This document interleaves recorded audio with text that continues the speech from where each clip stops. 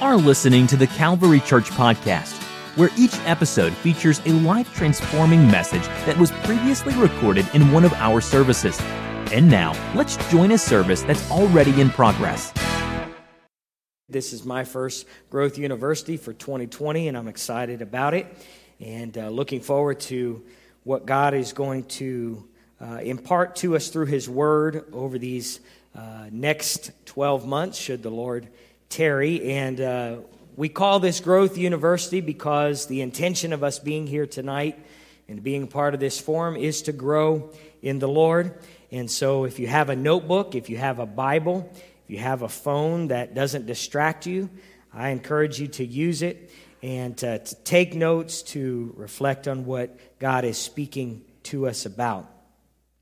We have a lot of great things coming up in just the next few weeks, and I want to just encourage us to make sure we're here for the last Sunday in February.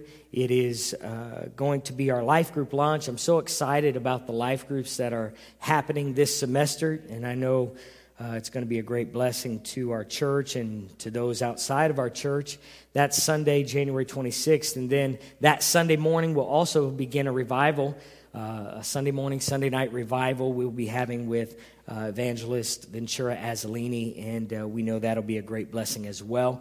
And then the following Sunday is Super Team Sunday, and it's our opportunity to be engaged in what God is doing locally through ministry. And so you'll have opportunities to sign up for that, be a part of ministries, and so back-to-back Sundays, Life Group Launch, and Super Team Sunday. I'm excited about that. Our focus this month in Growth University, and really this year, is on personal evangelism. And I preached a message. Our theme for the year is Go Fishing. And so I hope you'll go fishing this year. Tony, we'll try to go this year again and catch some fish. As well as we want to see God add to His kingdom, and I believe that we're a part of that. We're a part of what God is doing on the earth. And so we're looking and we're working through a series called Contagious Christianity.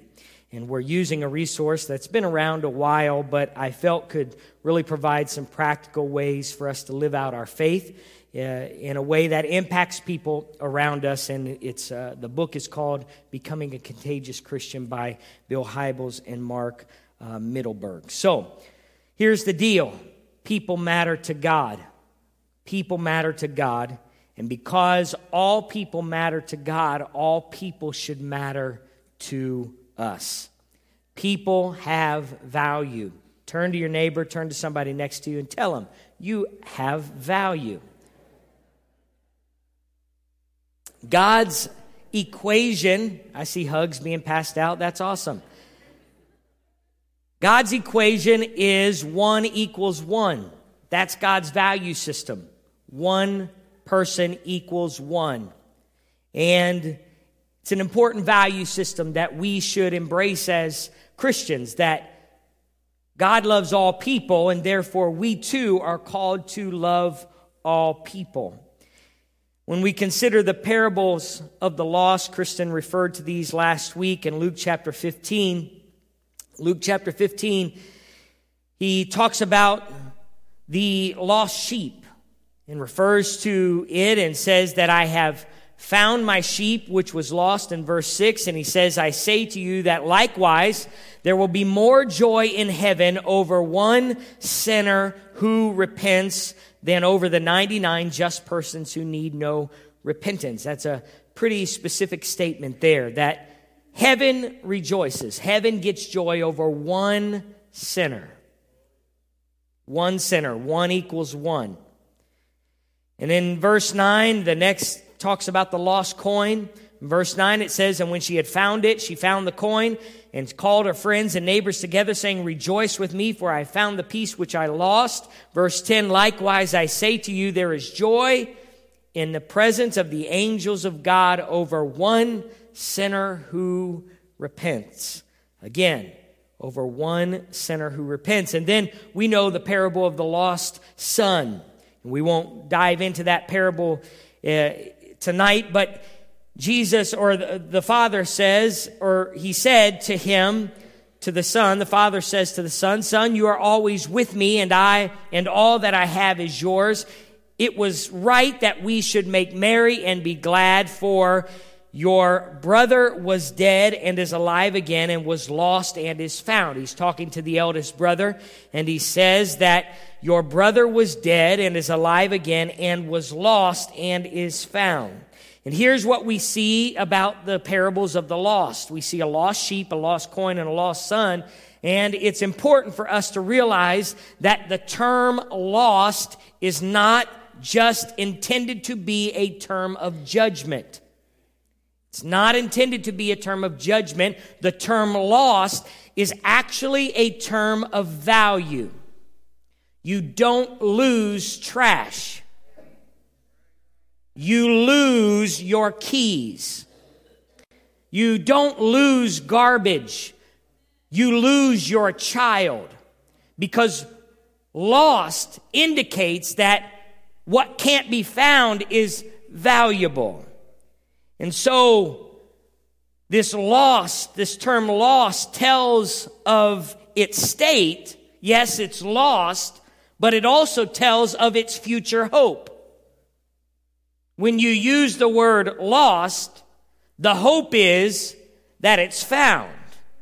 Not that it's in a perpetual state of lost. Our hope is if I lose something, I hope that it's found. Last year, I was with the Bible quizzers. They were at our house, and we were playing and we were wrestling and we were just hanging out in the backyard, and I picked up a kid to throw him into this little pool I had. And when I did, my ring fell off. And I didn't realize it till about 15 minutes after it happened or so. And man, I was bribing the kids. I was like, listen, whoever finds that ring, you get $10. And then it went to 15 and 20. We were scouring, we were looking. Then the next day I went and got a metal detector. I rented a metal detector, and I'm in my backyard finding all kinds of stuff except my ring. Never did find the ring. It's still lost, but my hope is that it will be found. That's why we call something lost. Jesus was calling people lost, not because he was indicting them or judging them. He was saying they have value. The Pharisees were calling them sinners. They were upset because Jesus was hanging out and eating with sinners. And he said, let me flip the script a little bit on you. You're calling them sinners. I call them lost. I want them to be found. I'm not putting them in some state where they would never find hope. I'm giving them hope by calling them lost. And so, God loves people. If you've ever wondered if God loves you, he loves you. And he cares about you, and he cares about every person out there. And that's what I think the first perspective that will help us a little bit is to understand that all people who don't know Jesus Christ are lost. What does that mean? It means that they are in a state of disconnect or distant from God. But it means that God wants them found. Every person you come in contact with that doesn't know Jesus Christ, his hope is that they would be found. And so we're going to look at this. Because God cares for people, what should our response be? There's an old saying that says, what God expects, God enables. And God wants to help us to help people find Jesus Christ. He wants us to be a part of the solution. And so we're going to consider a mathematical formula as we consider the responsibility and opportunity to help people find the Savior, Jesus Christ. It's a formula that finds its roots in Scripture, but I think can help us to be better equipped to be the influence that God is calling us to be in this world. The formula is HP plus CP plus CC equals MI. All right?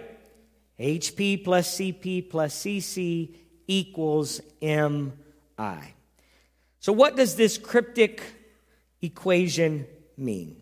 Looks more like a chemistry, something from a chemistry textbook or something like that, but it actually contains God's strategy for reaching spiritually lost people. So let's break it down. We'll break it down for the next several weeks, but let's break it down tonight. MI, let's start with the end. MI equals maximum impact. Maximum impact. Our goal, hopefully your goal, is to have the greatest spiritual influence possible on those around us. I hope you feel that way. I hope you feel the desire to impact people's lives spiritually. We all have maybe financial goals or business goals or goals in retirement. All those things are great. But we should have a goal to impact people's lives spiritually around us.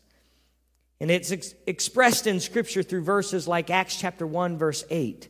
You shall receive power when the Holy Spirit has come upon you, and you shall be witnesses unto me, both in Jerusalem, in all Judea and Samaria, and to the end of the earth. God wants our lives to have impact. We're to be witnesses. In 2 Corinthians chapter 5:18, now all things are of God, who has reconciled us to himself through Jesus Christ, and has what? Given us the ministry of reconciliation. That just as Christ came to reconcile man to God, we too are a part of that ministry of seeing people find God. We are a part of that ministry of reconciliation. That is, that God was in Christ reconciling the world to himself, not imputing their trespasses to them, and has committed to us the word of reconciliation. We're invited to have maximum impact. Matthew chapter 28:19, you're probably familiar with this. Go therefore, Jesus told his disciples, and make disciples of all the nations, baptizing them in the name of the Father, of the Son, of the Holy Spirit, teaching them to observe all things that I have commanded you. And lo, I am with you always, even to the end of the age. We are called to have maximum impact.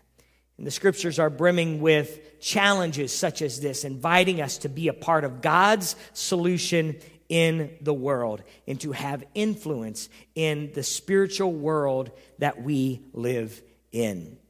And so this formula really flows out of two elements that Jesus used as illustrations in Matthew chapter 5, and they were what Kristen concluded with last week. Matthew chapter 5, verse 13 says, you are the salt of the earth. But if the salt loses its flavor, how shall it be seasoned? It is then good for nothing, but to be thrown out and trampled underfoot by men. You are the light of the world. A city that is set on a hill cannot be hid. Nor do they light a lamp and put it under a basket, but on a lampstand, and it give light to all who are in the house. Let your light so shine before men that they may see your good works and glorify your Father in heaven. So two elements there that kind of make up this formula. So let's consider salt for just a minute. What was Jesus saying by using salt? What does salt do? Well, salt spices up food. It helps it taste better. Would anybody agree with that? Those of you on low salt diets are not really wanting to amen here, and I understand you don't have to. But salt adds flavor. Salt also makes us thirsty. Makes us thirsty. And salt preserves. Those three things. Now, you can choose what element you want to choose there with what Jesus was meaning by the metaphor, but I believe each of them have reason for us to be salt in the world. That Christ wants our lives to be salt, whether it's to add flavor, whether it's to preserve, whether it's to help people be thirsty for God. You can add whatever you want there, but salt was important. He called us to be salt. And what we find, though, in the principle of salt is that to have the greatest possible impact, if you're going to have the greatest possible impact using salt, it first must be potent. It must be potent enough to have an effect.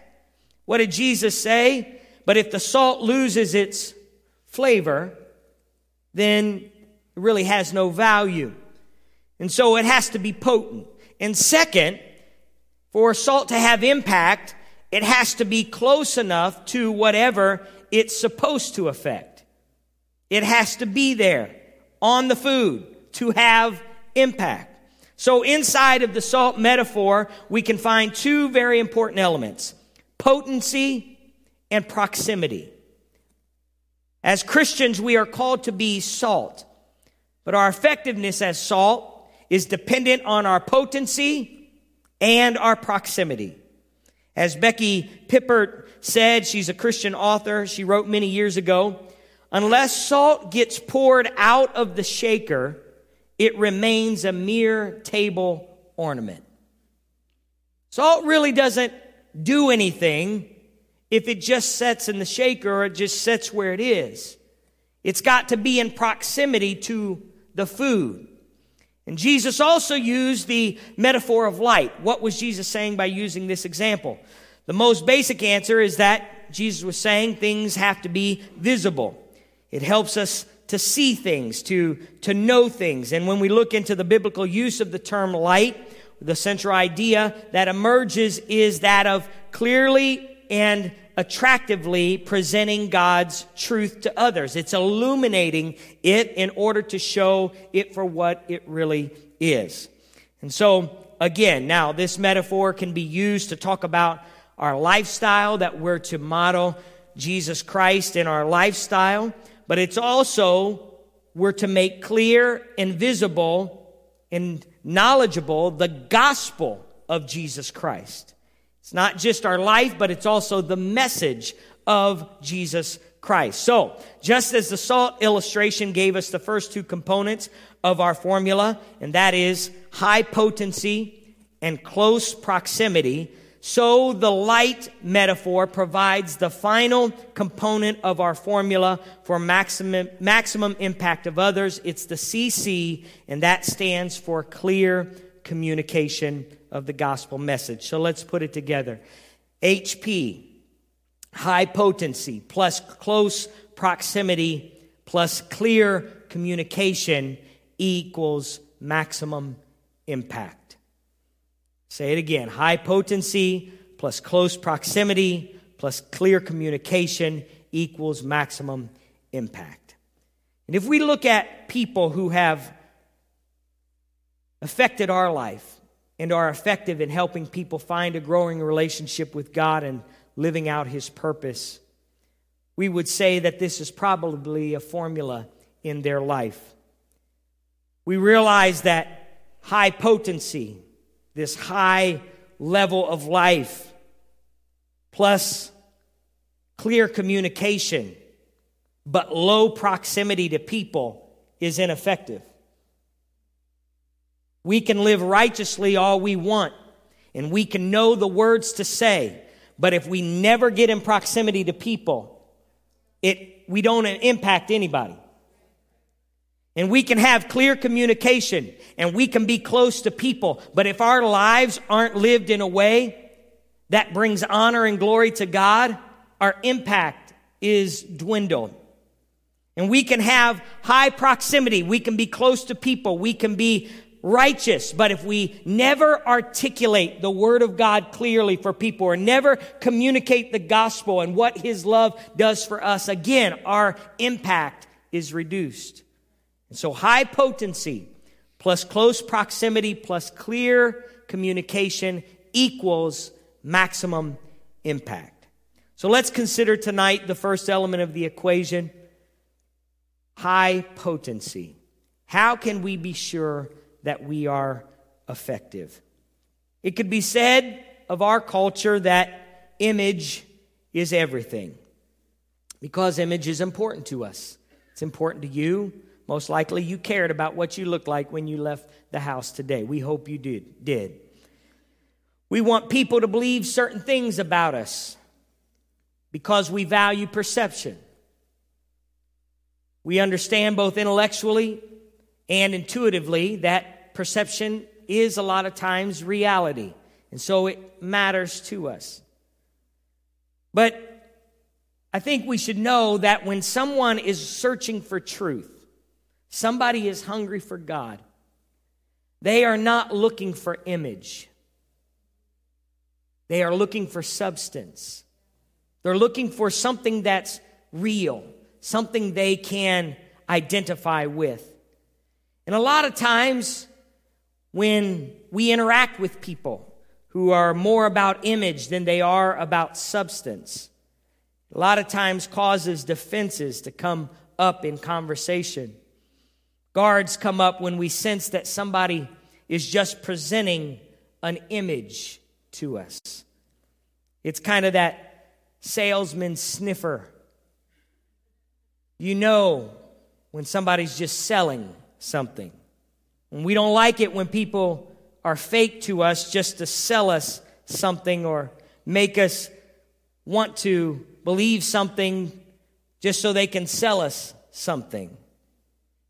People who are searching for truth and answers in their life are not looking for an image. They are looking for substance.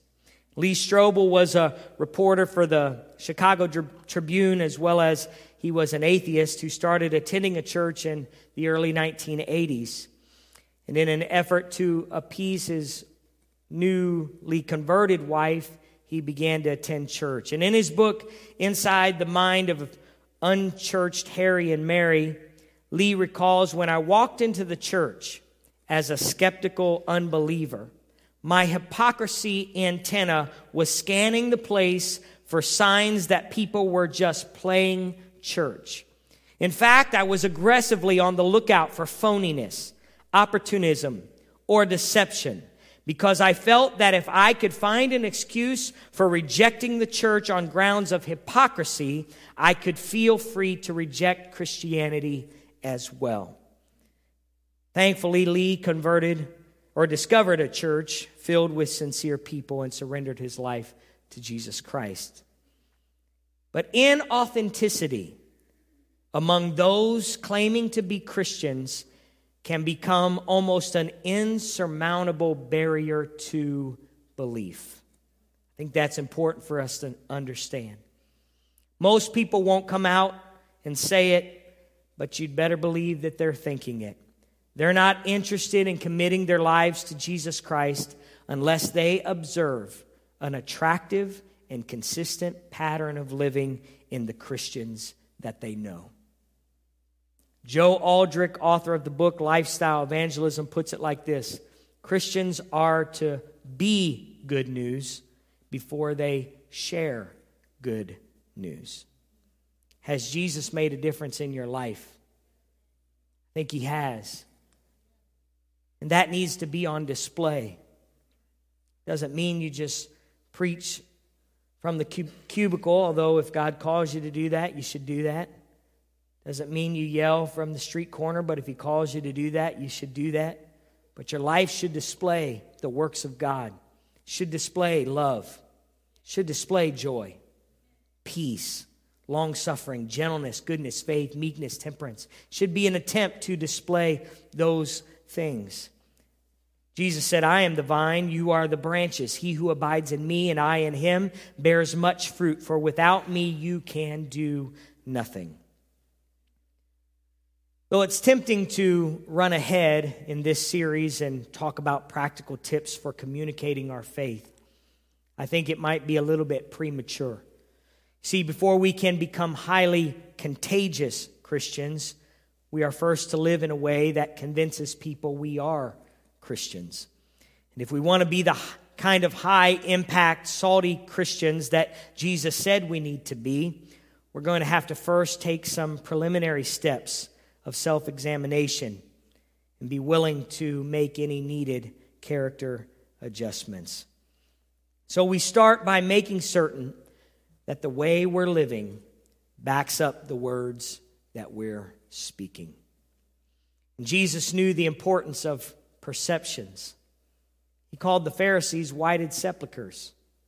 He called them cups that were clean on the outside, but inside they were dirty. He gave us some very clear instructions to be salt and light. He knows that as you learn to live out these principles in tangible ways, people will begin to see your good works and glorify your Father in heaven. Jesus was telling us that our attitudes and our actions would either draw people towards a relationship with God or push them further away. Think about a person in your life that you don't like. Weren't expecting that question. That's not going to be at that time. I want you to think about a person in your life that you don't like. What is the most repelling attribute that person has? A lot of times it has to do with dishonesty, hypocrisy, lying, pretending, false fronts. Hope I didn't describe your spouse or your kid. No, I'm kidding. Glad Kristen's not in here. Think about a person in your life who you really like, you really respect. Why are you drawn to that person? Probably because they're sincere, they're honest, they're authentic, they keep it real. There's a story that from the Gulf War tells of a newly promoted colonel who had moved into a recently built makeshift office during the Gulf War. He'd just been promoted. He gets a new office. He's excited. He just arrived and was getting things organized in his office when out of the corner of his eye he sees a private coming down the hall, and the private is carrying a toolbox. And wanting to seem important, he quickly spun around and picked up the phone. He said, "Yes, General Schwarzkopf, yes. Of course, I think that's an excellent plan, yes. You've got my support. Thank you for checking in. Let's touch base again soon, Norm. Goodbye." And he briskly hung up the phone, turned around, and he said, "What can I do for you?" The private kind of sheepishly said, I'm here to hook up your phone."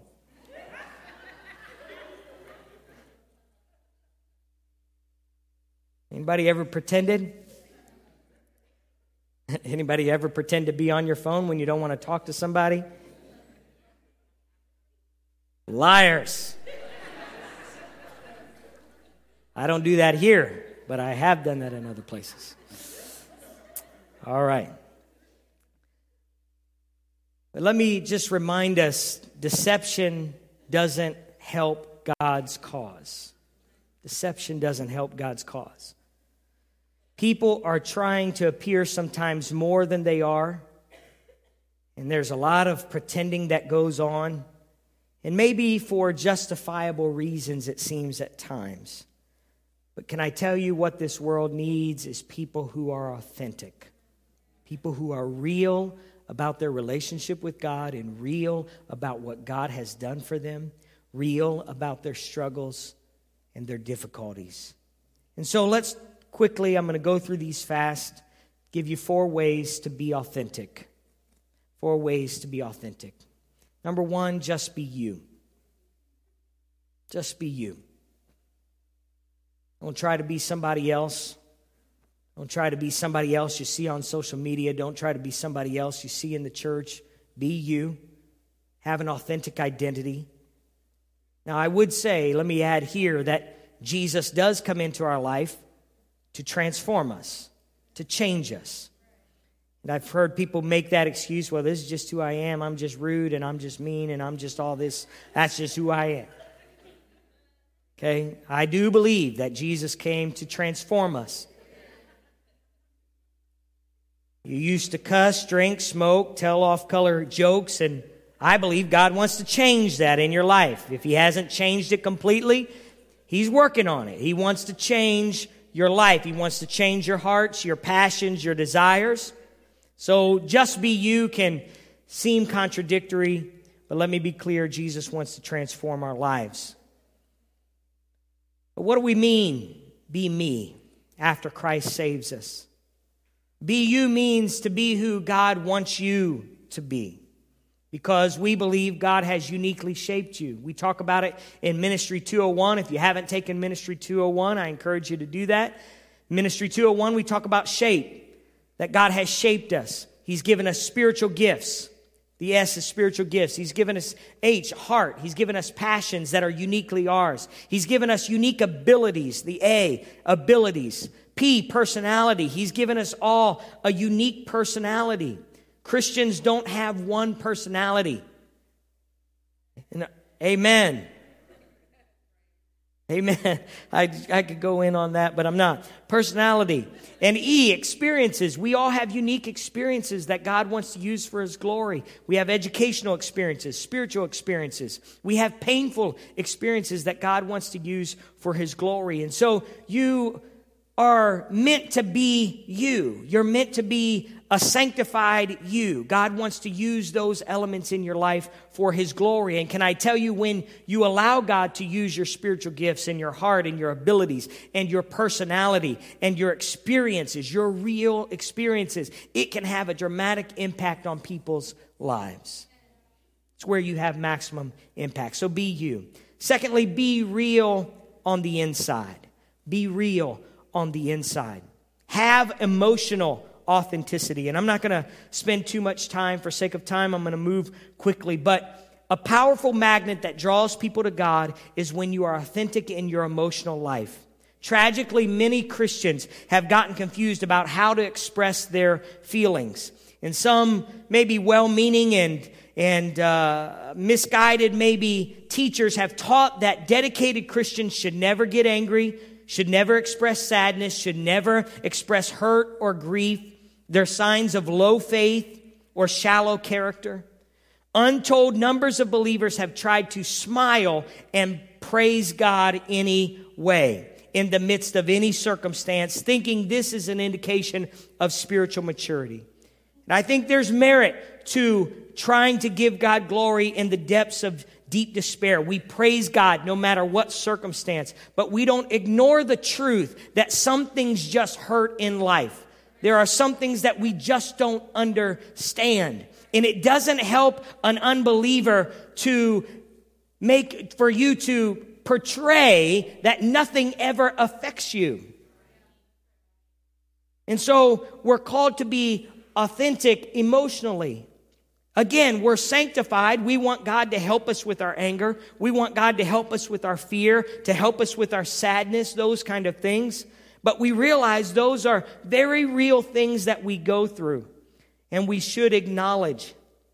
And when people ignore that and try to act like those things don't happen, and they attempt to Christianize their feelings, they can manipulate themselves into being helpless and really almost apathetical and disoriented towards the things of God, because they stop feeling. They don't want to deal with the feelings in their life.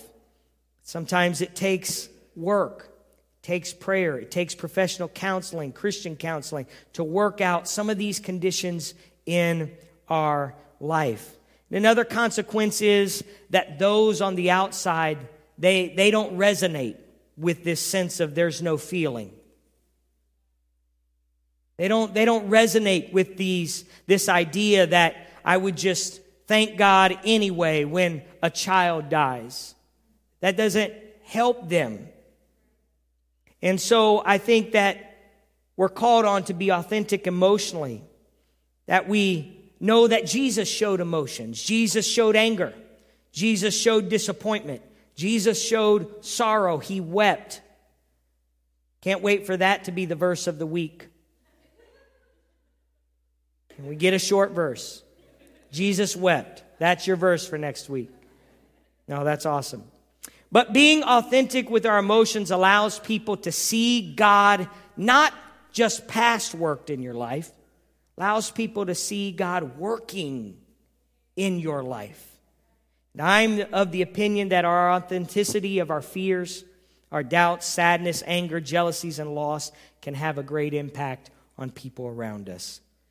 If you're hurting, it honors God that you ask for help. If you're facing difficulty or you're dealing with anger, it honors God that you ask for help. It allows God to have a work in your life that can impact those around you.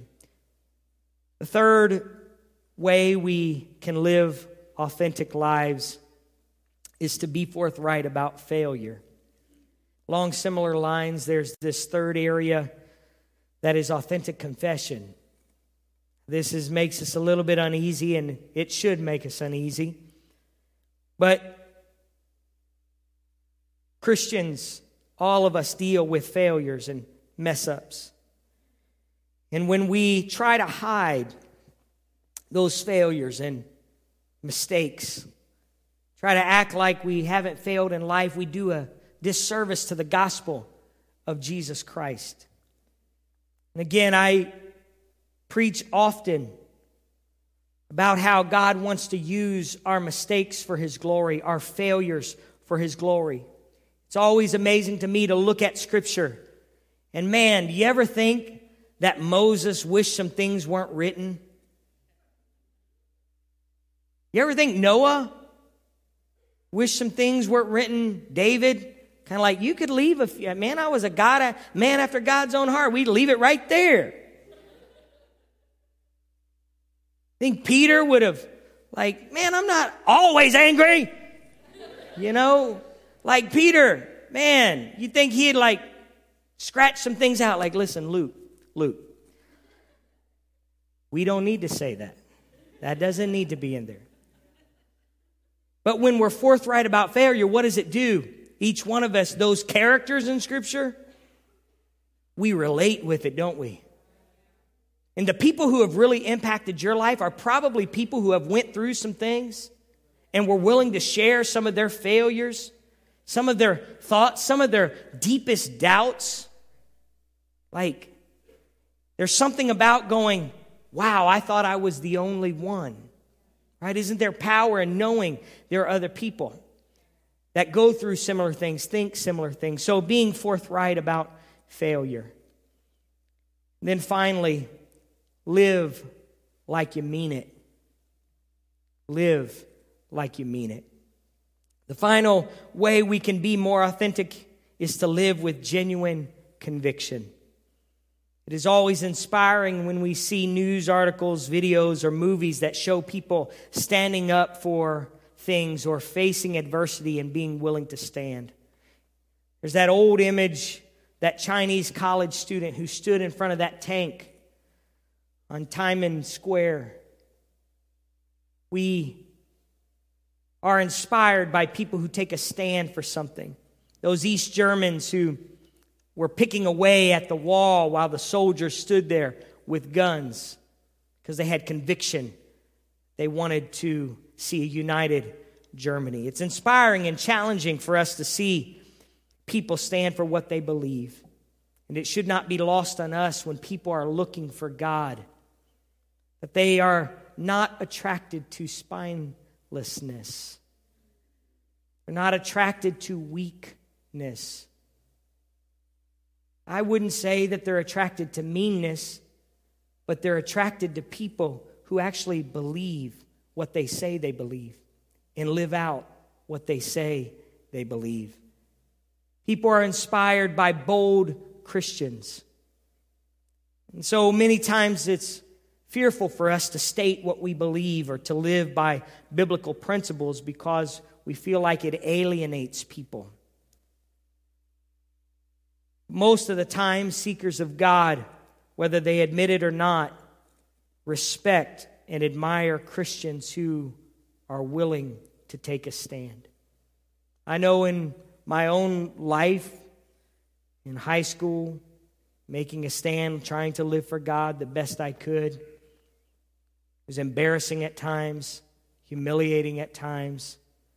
But I had a few students who said, hey man, I respect your beliefs. Anybody ever had that happen to you where somebody respects your beliefs? And obviously the goal isn't just for them to respect you, but hopefully if they're looking for Jesus Christ, they're going to know where to go. Because your life is not just a facade, it's not just an image, but they can see in your life that you actually believe what you say you believe. I'm going to believer speaks up for what is right, when they defend Christianity intellectually or live their faith openly and authentically, the seekers, those who are hungry for God, have to reflect on their own life.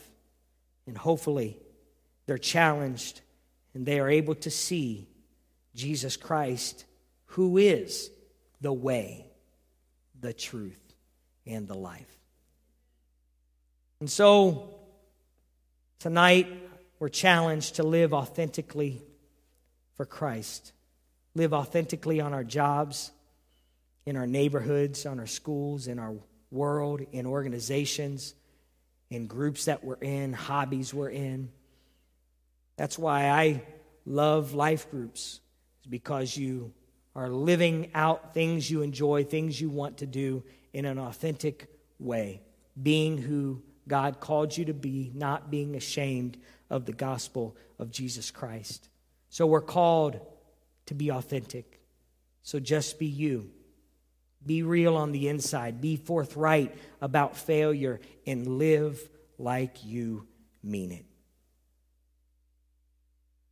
And I believe all of us can have an impact on the gospel of Jesus Christ being realized around this city. I don't think it's just going to be one person or it's just going to take one person. I think all of us living authentic Christian lives and thinking about the lost people that Jesus died on the cross for. He loves them more than you and I could ever love them. But because of the great love that He gave us, we too love God in return. And when we love God, we love everything that He loves. And that's the people who are looking for Him, searching for Him. So may the Holy Spirit empower us, direct us, enable us. And our challenge is, let's go fishing. Amen. Our app time tonight is to tell about a person in your life who has had a significant impact in you serving God today. Tell about a person in your life who has had a significant impact in you serving God today. Was it their potency that stood out to you? Was it their proximity to you? Was it their communication of the gospel to you? What was it about their life that stood out to you? All right, you've got about 5 minutes, 3 to 5 minutes, and you may go now.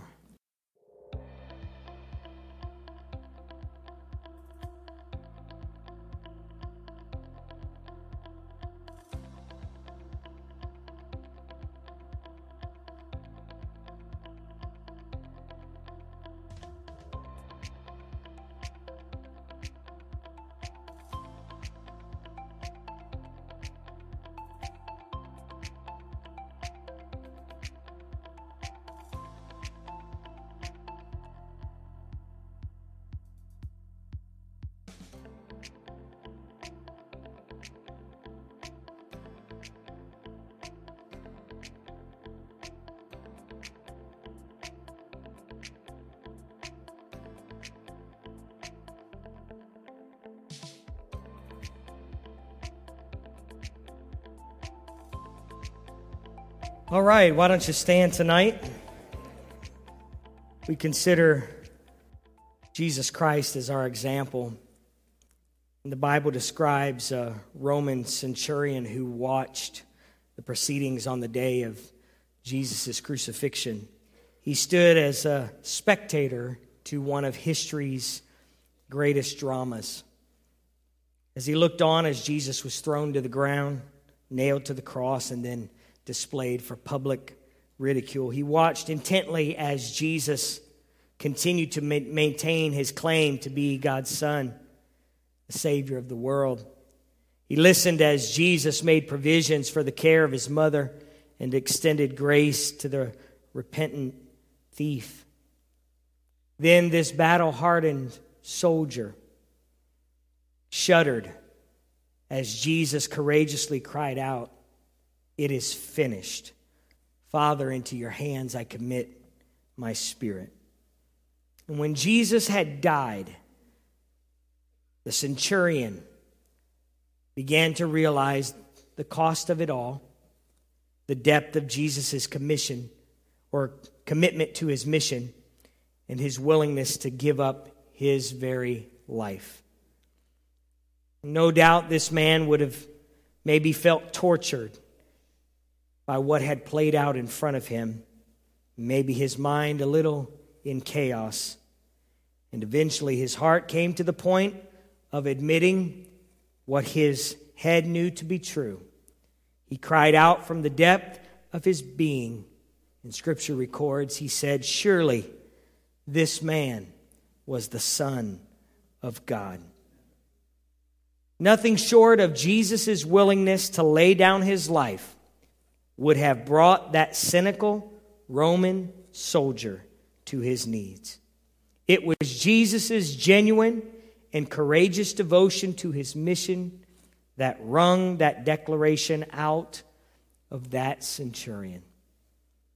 And your authentic, surrendered life to Jesus Christ is how people will come to know a loving Savior that died for them, their sins, has come to set them free. And we are called to be salt. We are called to be authentic in our walk with God, and I believe that we can be. I want to pray for you in closing. Lord, I thank you for your word tonight.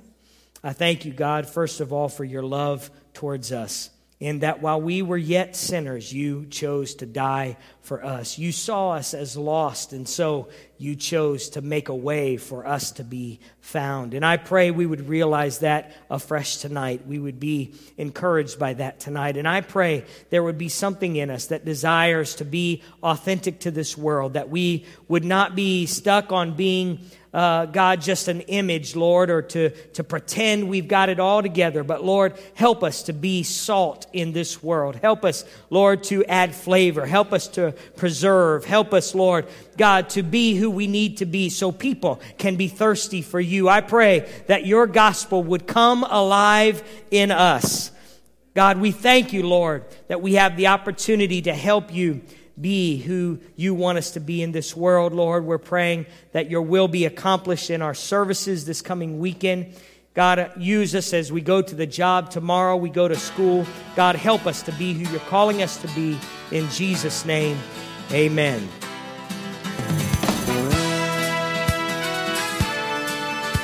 This podcast was brought to you by the Calvary Church in Cincinnati, Ohio.